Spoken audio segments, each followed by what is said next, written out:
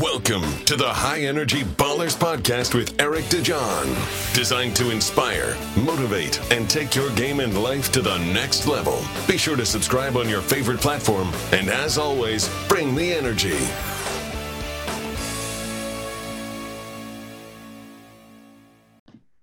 Welcome to another episode of High Energy Ballers. Today I've got a special guest. Son, what's going on, man? How you doing? Pretty good. Thanks for having me, Eric. It's a pleasure. It's a pleasure. Son is the owner of Night Owls, which is a marketing company. And, he's doing some big things in the world. And for those of you who have watched previous episodes, that's kind of who I'm focused on bringing on is people who have a unique perspective and can drop some value and maybe even help some people out.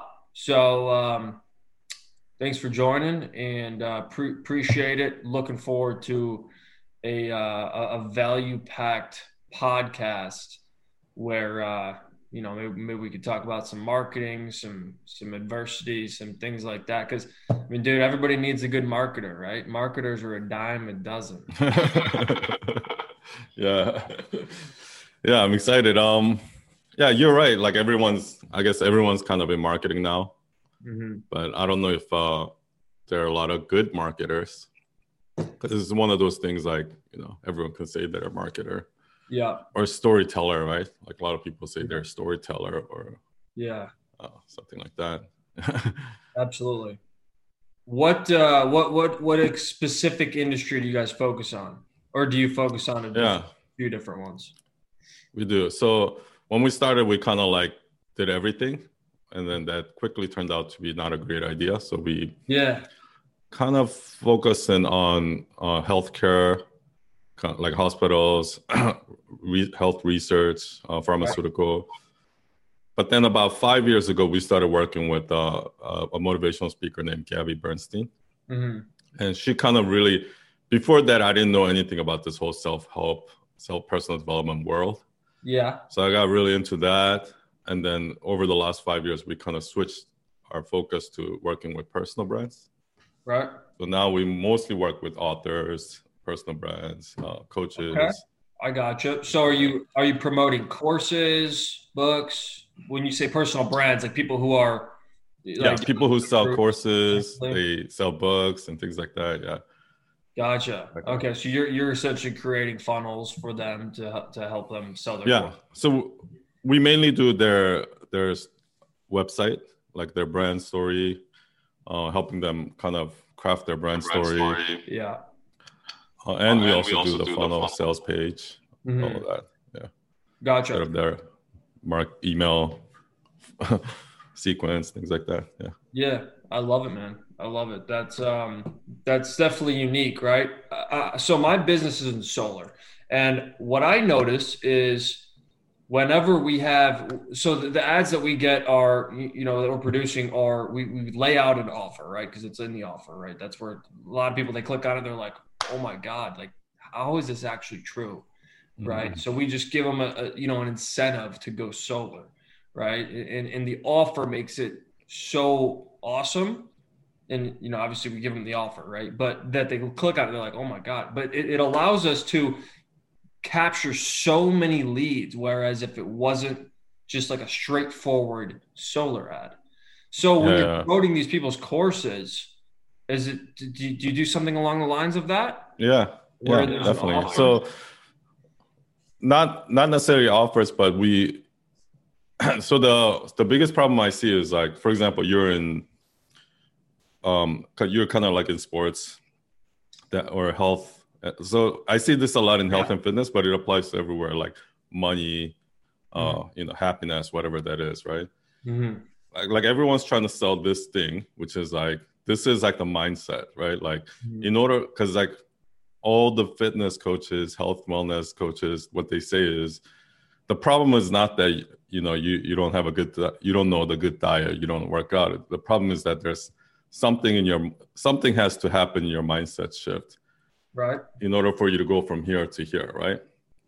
But the thing is, people are not looking for that. So they're like, you have to deal with your past trauma. You have to deal with something that's missing in your life so that you'll stop eating that junk food and you'll start going to the gym. Because otherwise, you're just going to kind of relapse and go right back. Right. So they're trying to sell this mindset shift, but at the end of the day, the customer is not looking for that. Customer just wants to lose 30 pounds. So how you have to get them from here to here is you have to start with, okay, do you want to lose 30 pounds? And then you have to, then that's the hook, right? That's kind of your ad, the offer that hooks them into the ad. Right. And then through video or a sales page or whatnot, or through an email funnel, you have to educate them on why, if you want to lose 30 pounds, you actually have to do this. Mm-hmm. Do you understand? And then you can make the sale. But if you start from here, you're just not going to make that sale. For sure. So is there a lot of automation and follow-up involved with a lot of your Yeah, a lot of my clients have like pretty long funnels. Yeah. Sales, like pretty long sales pages. Like, because, you know, for people to put in their credit card, I'm sure like you're generating leads, right? So you're getting them to contact you. You're not actually selling them. They're not paying with the credit card and buying online, right? No, well, we're reaching out to them. It's pretty similar where, you know, we get the leads, the leads come in and then we follow up with them. What you said right there was, you know, that's why I asked you, did they have a long follow-up process? Because, dude, the salespeople who actually have the persistence to follow up and sell so many more deals, right? Yeah, for sure. A lot of people struggle to see that, especially when they first start out. I feel like there's a good amount of people that listen to this that are starting out, but they don't, when you first start out, you kind of have blinders on. You don't really know what to expect, right? So for our system, like our sales guys, they're expected to follow. Like if somebody says they're interested, they might not buy for another 2 weeks. And then you call them, you know, every single day, or followed up with them with texts, emails, and they don't answer you. And then 2 weeks later, they're like, oh, sorry, by the way, about that solar thing. Yeah, let's go ahead and do that. I apologize. You know, so over the telephone or, you know, online, you just have to be a lot more persistent. Right? So I feel like that's kind of similar to what you're talking about. But I guess, yeah, when you start out in sales, you don't know that because you don't, I don't know why you don't know that, but yeah, if you put yourself in the other person's shoes, like, you know, you're busy, you're living your life, you forget about this guy or this, and then all of a sudden, like even when your friends are trying to call you to hang out, right? Like you need that reminder.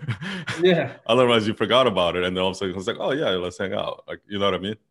Yeah. So it's the same thing in sales. Yeah, absolutely. But one of the biggest differences I noticed in the marketer that I work with is he actually will help people who don't understand how to sell solar, and he'll teach them a process that's been proven to sell people over the phone.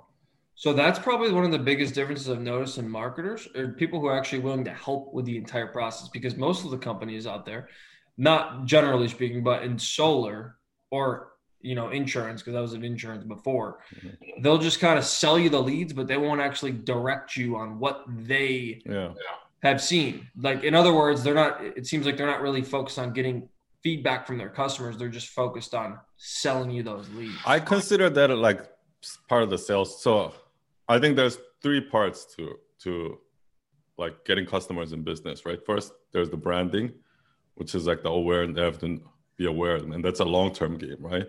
Yeah. At some point, you know Coca-Cola or you know this brand, so you go buy it. And then there's marketing, which is like the funnel, getting them in the door, the leads, like running the ads, turning strangers into leads. And then the part you were talking about where you follow up, I really consider that like the sales process, right? Because at that point you have a human being kind of get in touch with them. So I mean, to be good in that, you actually have to know how to sell. That's a sales. A lot of what I do is the marketing piece. So there's 2 ways to generate leads, like online. So what you're doing is you're generating leads, and then you have somebody follow up and sell. A lot of what our clients do is they sell right there online, right? So nobody has to follow up with them. People put in their credit card number and they just buy it, right? Nice. So that is 2 very different types of sale. What you do is a high ticket item, so there has to be some sort of a lead generation process. Yeah. There has to be somebody who explains stuff, answer questions, and all of that. Mm-hmm. But what we do is we have to have a long sales page. We answer all of that, and people just they buy on their own. For sure. So it's very different. Like for you guys, you don't need long sales pages because at that moment, in sales, the more information you give them, the higher chance that they're going to walk away. So you actually have to give them little information to get them in, to give them your email, give you their email, and then you have to sell over the phone. Yeah. How did you manage to get into marketing? Okay. I started out actually as a designer, because I always thought of like advertising as like just design. And graphic design? Yeah, like graphic design. Okay. I started as a web designer. Yeah. So I just wanted to make things look good. And then like a few years into it, I found out it actually has very little to do with how things look, like the design. And it has everything to do with like the messaging, the actual words you use, right? Okay, yeah. So I started learning copywriting, and that's right.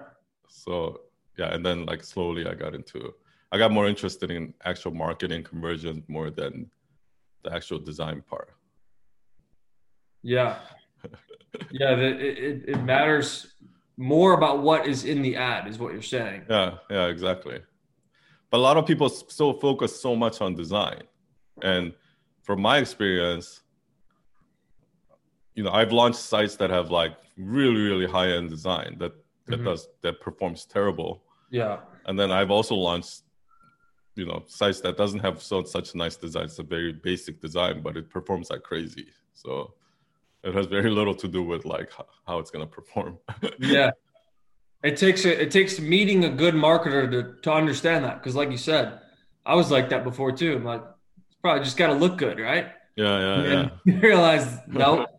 But do you meet a lot of your customers? Are they in situations where they're doing that, where you look at their current ads and they're like, they're just looking good, and then all of a sudden they meet you and you're like, holy shit, like let's do this, and then they're like, wow, and then they see I don't think so, because I actually think there are people that understand that, and there are people who don't. And usually what I noticed is that like my most successful, so I work with some big personal brands like Mel Robbins, Jay Shetty, and some of our biggest clients actually understand that already. So they don't waste too much time on trying to make the design perfect. Mm-hmm.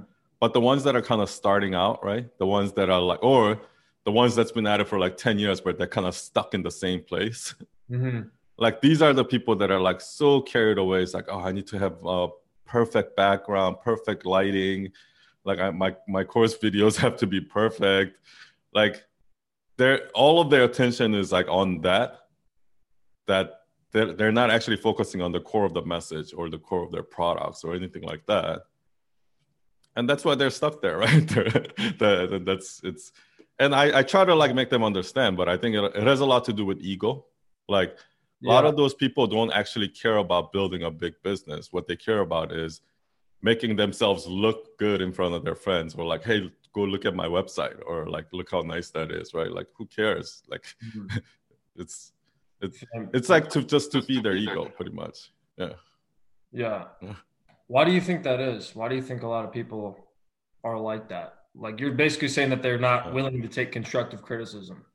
Yeah. Why do you think I think it's like I don't know what the truth is, but in my opinion, I think some people are like true entrepreneurs at the core, meaning what they want to do is they want to solve problems, they want to help people, they want to generate revenue, grow their business, and that's their end goal. And some people just kind of got into business because they just want to be a boss. They just want to be a CEO, or they got into entrepreneurship not because of the right reasons, but because they just wanted to be a CEO. They want other people to think like, oh, look at this guy. Like, and that's why they care about how the website looks, right? Mm-hmm. Like less about how it performs. Yeah. Things like that. So the people that want to look cool for their friends. Yeah, exactly. Or they just want to be a boss. Like I started out in business like that. Like I started my own company 10 years ago because I just wanted to be a boss, right? Yeah. And then a few years into it, I quickly realized that like being a boss is not like what I thought at all. Like being a boss is like actually like when you're being a boss, you have to do all the work and you get zero credit. Right. You know what I mean? Whereas employees get all the credit. So Yeah. So then you switch your mindset to solving. How can I solve more problem? Exactly. How can Yeah. I legitimately make a difference? Exactly. I started focusing my attention on how can I serve people? How can I serve my customers, my clients, my employees, my vendors, my landlord? Like all of those people are now your bosses. Like because I have to keep all of them happy, right? Right. And they don't care about. They don't give you a credit if you make them happy. It's not like, oh, good job, son. They don't do that, you know. But you have to be okay with that, and you have to be 100% like. You have to want that. Then that's when your business actually starts to grow. Look to provide value. Yeah, exactly. If you chase value, money will chase you. Yeah. But I think a lot of people become bosses because, they think for other people almost like, oh, I want to look cool in front of my friends, or, like I want to drive a nice car and I want people to envy me. Like it's like the worst reason to go into a business. Because that's not what entrepreneurship is like at all. Right.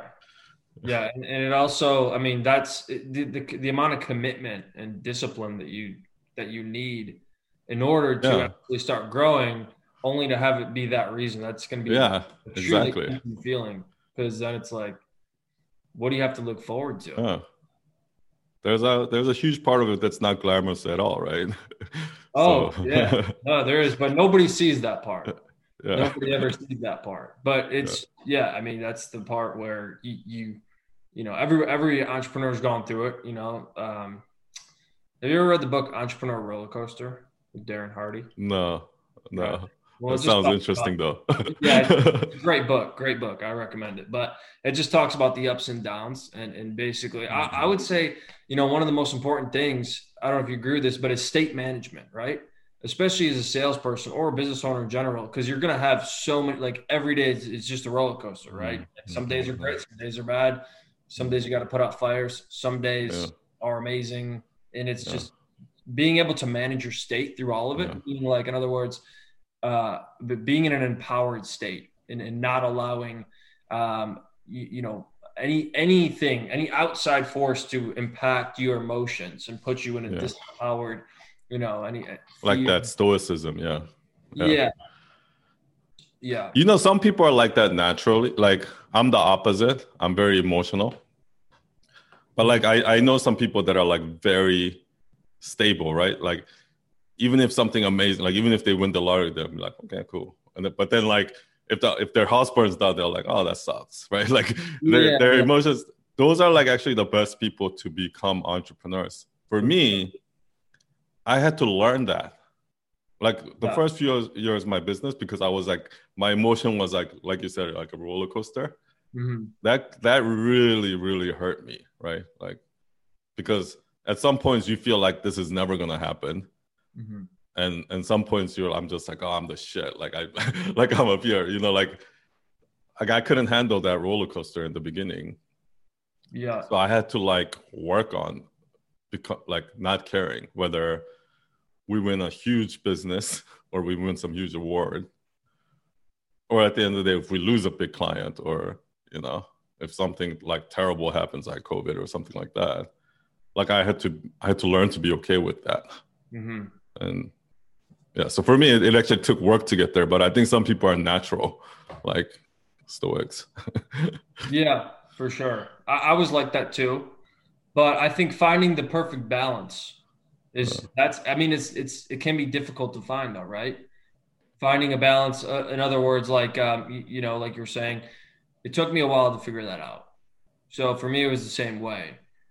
Was how do I not get too high but not get too low? And being able to perfect state management is massively important. Yeah. Sometimes like it helps me to, I guess even now I have to remind myself to do it, but like whenever something emotion comes, like now you can start to feel it, like before you just go like boom, like just go, just blow up, you can kind of start feeling that feeling. And then it helps me just to like breathe in and think about like 12 months from now. Like how much is this going to affect me 12 months from now, right? And then you kind of have to calm down. Chill out, reflect. Yeah. And not make decisions or take any negative actions when you're in those disempowered states. Yeah, exactly. Yeah. That's a good point. Like, don't take actions in those moments. Just wait a day. Fear, anger, jealousy, any of that, and you take the wrong action, man, you'll be regretting it. I definitely have learned that the hard way. But, especially when you work with employees, like because sometimes you just like, like, what are you doing? Like, you just want to like be like, are you stupid or something like that? Or but you just gotta hold that back. Put yourself in their shoes. And like One thing you said in the beginning that is extremely relevant to myself, and obviously you, because you said it, and so many other entrepreneurs I've met. One of the biggest things they had to overcome was, you said, we were very sporadic in the beginning with the marketing. Myself, when I first started as an entrepreneur about 6 years ago, I was extremely sporadic. I thought like you needed to be involved in 2 to 3 businesses, and that you had to, work from, the discipline thing was down, right? You start your day super early and you're end your day really late. But I thought that it was a good idea to be sporadic and have your hand in 2 to 3 different businesses that could make a couple $100,000 each, right? But what happened was you're not very focused. So when I actually stopped doing that and just focused on one thing and focused all my energy on that, I grew my skill set, and I eventually started to grow myself and my business. So was that something that was a massive shift for you? Because you said something about, we were sporadic and then we kind of niched down. Yeah, I had both of those experiences. So in the beginning, while I was running my agency, I was trying to build an app also, because this was like 10 years ago when like app was like the big thing. So that made me lose focus, and I couldn't do either well, right? And then once I started just focusing on my agency, we were like targeting all different industries. We didn't niche down. And what happened was, once we started niching down, because what happens is when you sell a product, right? Most of your customers are going to be like, what have you done in the past, right? How many have you sold, or what other projects have you done? And so it's just that the more you do the same thing in that industry, you're just going to gain more knowledge, experience, and the track record. So after we've done a lot of like healthcare websites, after when new clients came, and I told them, we work with these 10 hospitals. We work with American Red Cross. We work with Columbia University Medical Center. We work with these. And not only that, Columbia University, uses this healthcare system. This company uses this CIS system, because we knew all the technology being used in that industry, and we spoke the lingo. People are like, it's a no-brainer, because now they're comparing us with other web design companies that build websites for restaurants. And it's going to be a no-brainer for them, because if I'm a hospital, do I want to work with the agency that built website for 10 hospitals? Or do I want to work with a company that built restaurants and schools and movie theaters? It becomes a no-brainer, and you can charge a lot more. Like, that's when we started like basically 10xing our rates. There's enough abundance by doing that. I think that's the thing that's for me. I knew, I was like, dude, I need at least 2 to 3 things, right? Because there's not enough. There's not enough to go around. You're missing out. Yeah, exactly. And then once you realize, oh shit, I can just do one thing, and there's so much more, but I'm just not. My eyes aren't opened yet, And then you niche down. You, like you said, you charge more because you're not a jack of all trades. You're a master of one. Yeah, exactly. Yeah, it'll be a long time before you run out of customers. Exactly. And there's a lot of outside forces that aren't familiar. If you have outside forces or there's negative people around, that, you know, they don't understand business. They don't understand sales and how it works. They automatically assume and try and feed into your brain. Yeah. Aren't you going to have people that you're going to run out of to sell, to call? It's like, and I think it's, the funny thing is once you build a strong base in one niche, one messaging or whatever it is, you can actually branch out much easier at that point. But a lot of people try to start out with all these things, but how you should do it is you should just focus on one thing, get that solid up. And then from that point on, branching out becomes so easy. Yeah. Even in messaging, like a lot of people are like, so a lot of what I do is brand messaging. So when I talk to clients, the first thing I ask is like, what's your differentiator? What's your value prop? And they're like, oh, we're good. We have good customer service, but we have good, you know, quality too. And we're like pretty decent price. And they name all of these things thinking that, you know, they don't want to miss out, like the FOMO, right? Like, because people want that, people want this, people want that. And that's like actually the worst way to do it, because now it's hard for us to differentiate you from anyone else. So, for example, we work with a lot of personal brands. So, you know, in the beginning, they have to double down on one idea. Like Mel Robbins, she doubled down the whole 5-second rule, right? Like, so 5, 4, 3, 2, 1, boom, right? And for like a few years, she kept just drilling that down, and she became known as the 5-second lady. And then now she can talk about whatever she wants because now she's already known. Mm-hmm. But if she did that early on, like nobody would know who she is because there's nothing to like tie her to for people like, you know, in the mainstream. Right. So that she became known and she focused on one thing, right? And that allowed her to gain trust and credibility for people who bought her 5-second. Yeah. Say, okay, she's coming out with this now. Yeah. She was the thought leader on this category, but I trust her. Yeah. So let's now the brand is known, so you can start selling other products. But before your brand name is actually known, you have to double down on one idea, and you have to be known for that. And then that's one thing. It's interesting that we're talking about this because it's one thing I've learned from a lot of influencers out there that are, you know, they're coaches or they're gurus or whatever they are in the space that, you know, you're doing marketing in, right? Yeah. And they all have said that, like, you just got to become really good at one thing and become known for that.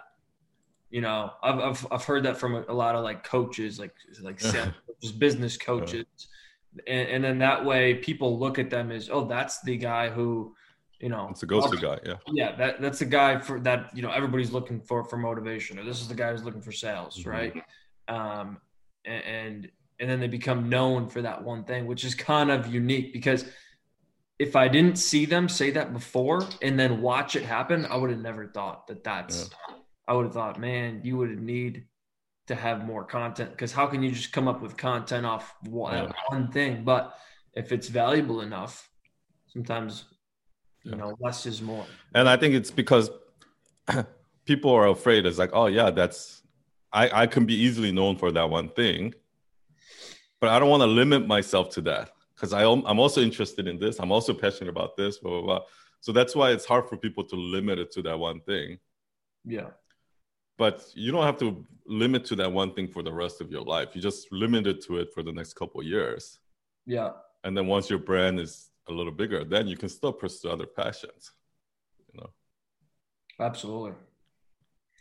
Well, Son, I really appreciate all your time. What book would you recommend, or books that have helped you, that have helped change your mindset or your business, or both? Yeah, I'm going to be honest. I don't really read books, but the last book, it's an audio book that I listened to, was David Goggins, Can't Hurt Me. It was phenomenal. Like, it was probably one of the best books that I ever not read, but listened to. So you like to listen, but not read? Yeah, I do audiobooks. Yeah. Why is that? Do you feel like you can only retain the information when you listen? Yeah, maybe I don't have the patience Yeah. to sit and read. I hear you. I don't know. Reading was just never my thing. I watch a lot of YouTube videos. I learn a lot from like watching YouTube videos too. Yeah. Yeah.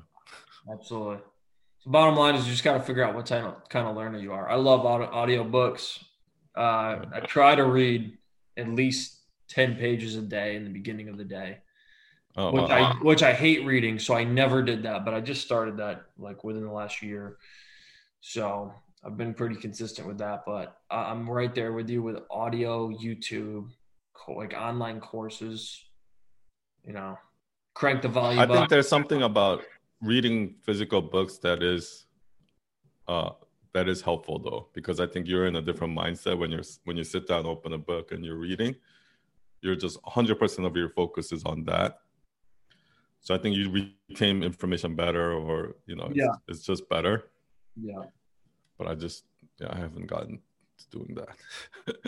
I hear you. Yeah, it does help you retain it more. It is a little bit more challenging to start.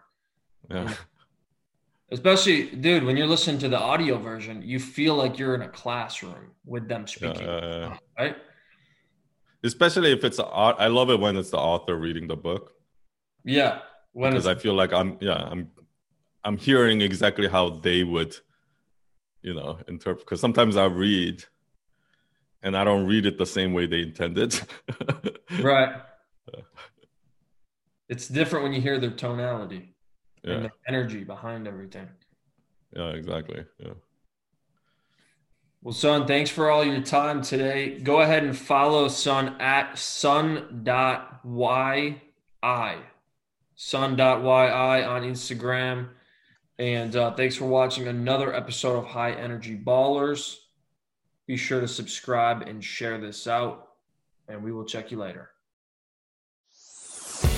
This is the High Energy Ballers Podcast with Eric DeJohn. Subscribe on your favorite platform, and as always, bring the energy.